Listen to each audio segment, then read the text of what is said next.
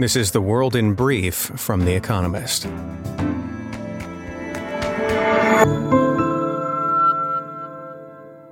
Our top stories. Nancy Pelosi, the Speaker of America's House of Representatives, landed in Taiwan. Ms. Pelosi is the most senior American politician to visit the self-governing island in 25 years. The visit underscores America's unwavering commitment to supporting Taiwan's vibrant democracy, said Ms. Pelosi on Twitter. She is expected to meet Taiwan's President, Tsai Ing-wen, on Wednesday. Earlier, the White House warned China against saber-rattling.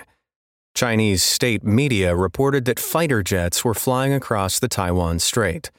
Ms. Pelosi's visit will strain America's relations with China, which claims Taiwan as sovereign territory. President Joe Biden confirmed that Ayman Al-Zawahiri, the leader of Al-Qaeda, was killed in Afghanistan by an American drone strike over the weekend. Mr. Zawahiri was second in command during the plotting of the September 11th attacks and took over after Osama bin Laden was killed in 2011. He returned to Kabul, Afghanistan's capital, after the Taliban took over last year. Mr. Biden said that justice had been delivered and warned that America would not allow Afghanistan to become a terrorist safe haven again.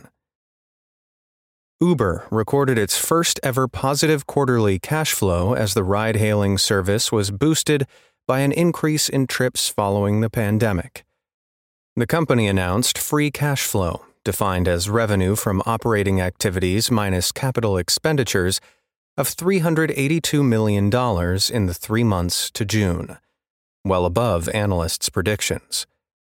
Despite the good news, Uber still posted a quarterly net loss of $2.6 billion, partly due to poorly performing investments.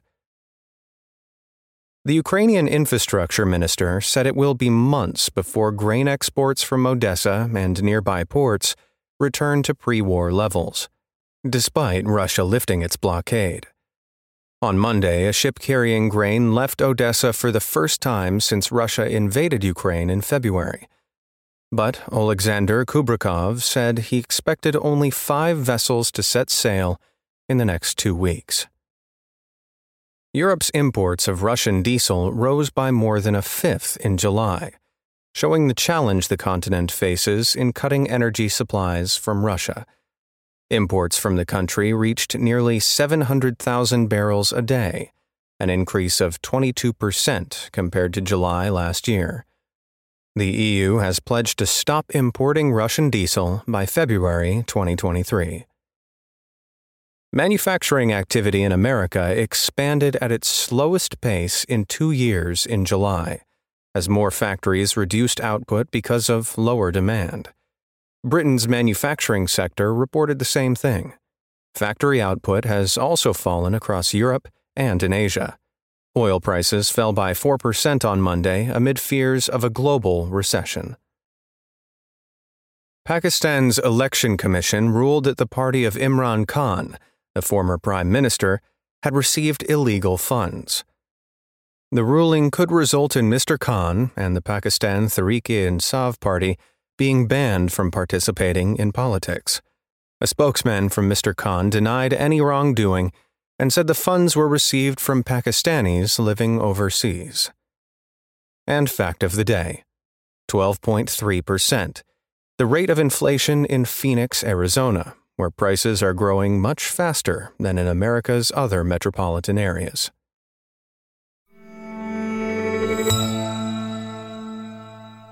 And now, here's a deeper look at the day ahead.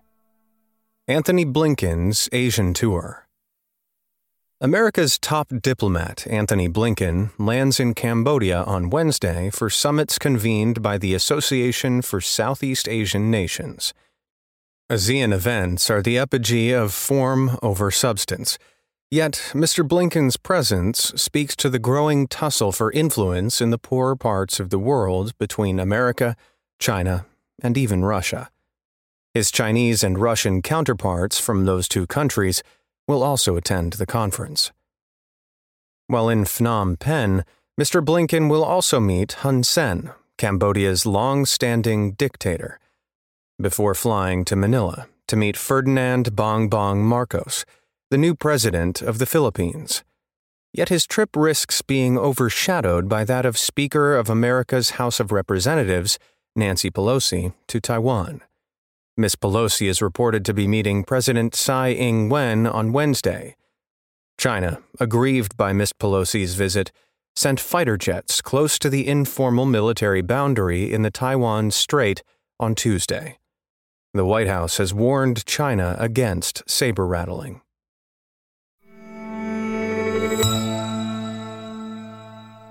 Europe's economies feel the squeeze. Evidence of the effects of rising inflation and faltering confidence in Europe's economies, both exacerbated by Russia's invasion of Ukraine, keeps trickling in. More should come on Wednesday when the European Union's statisticians publish retail sales data for June. On Monday, Germany reported that sales volumes in the EU's biggest economy had dropped by 8.8% year-on-year, the steepest annual fall for at least 28 years. In nominal terms, sales declined by just 0.5% monthly and 0.8% annually, illustrating the squeeze of inflation. Manufacturers are struggling with the slowing demand. S&P Global, a research firm, found their activity in Germany, France, Italy, and Spain slipping below the key threshold of 50 in July, indicating contraction, and at its lowest in all 4 countries in more than 2 years. That is choking growth. Europe's economies held up in the second quarter. Euro area GDP rose by 0.7%, but German GDP didn't grow at all, and early signs about the third quarter are ominous.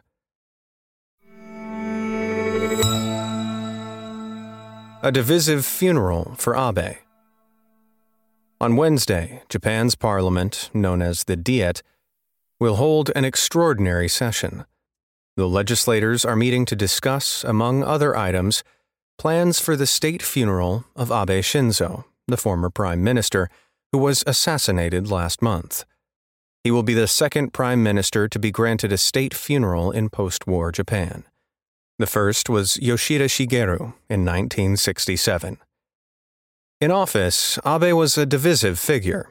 His revisionist approach to history, including the downplaying of Japanese atrocities in the Second World War, was especially controversial. He remains a polarizing figure even in death. A poll by NHK, the state broadcaster, found that only around half of the Japanese favor taxpayers stumping up for his memorial. Kishida Fumio, Abe's successor, represents a similarly nationalist, if less contentious, breed of politics. He may be better placed than Abe was to pursue their party's policies, such as increasing defense spending and revising the pacifist constitution.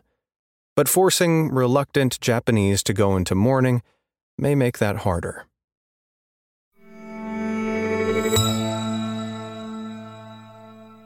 A sit-in and a standoff in Iraq. Everyone seems to be digging in. Since July 30th, Iraq's parliament has been occupied by supporters of Muqtada al-Sadr, a Shia cleric and politician. They vow to stay until there are changes to the political system, such as shifting Iraq from a parliamentary regime to a presidential one. Mr. Sadr's rivals, meanwhile, have begun organizing counter-protests. This week may bring large demonstrations to the streets of Baghdad. Security forces have so far kept the groups apart, but 2 of Iraq's most powerful factions are tipping toward conflict. At issue is who will run the state and loot it. Mr. Sadr's party won the largest number of seats in a legislative election in October, but he could not muster enough support to form a coalition government that excluded his Shia rivals. He told his MPs to resign, and his opponents have now nominated a candidate for prime minister. Both camps want to control Iraq's $89 billion budget to steer money to their patronage networks and militias. What Mr. Sadr could not achieve through politics, he hopes to take by force.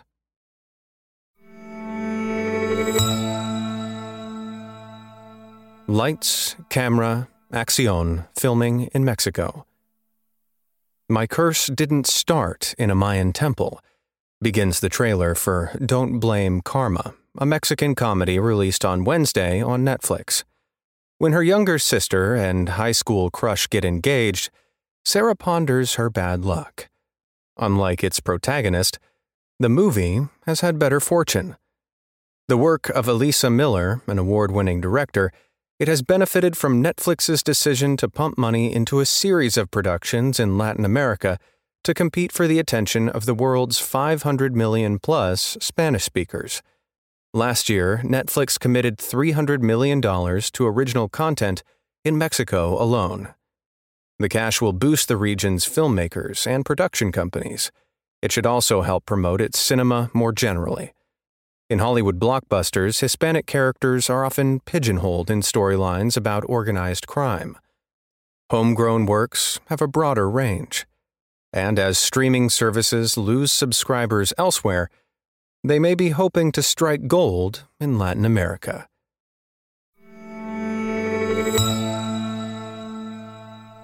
Daily Quiz. Our baristas will serve you a new question each day this week. On Friday, your challenge is to give us all 5 answers and, as important, tell us the connecting theme. Email your responses and include mention of your home city and country by 1700 BST on Friday to quizespresso@economist.com. We'll pick randomly from those with the right answers and crown one winner per continent on Saturday. Wednesday. Which member of the Grimaldi family did Grace Kelly marry? Tuesday. Which 1976 science fiction film was built on the premise that all people must be killed at the age of 30?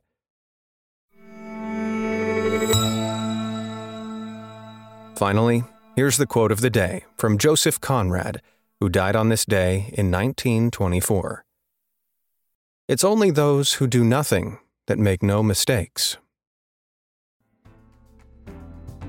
That's the world in brief from The Economist, available 3 times every day of the week. You can also hear interviews and analysis from our journalists, including our current affairs podcast, The Intelligence, on your podcast app. And subscribers to The Economist have access to each week's full edition in audio. Just download the Economist app to start listening.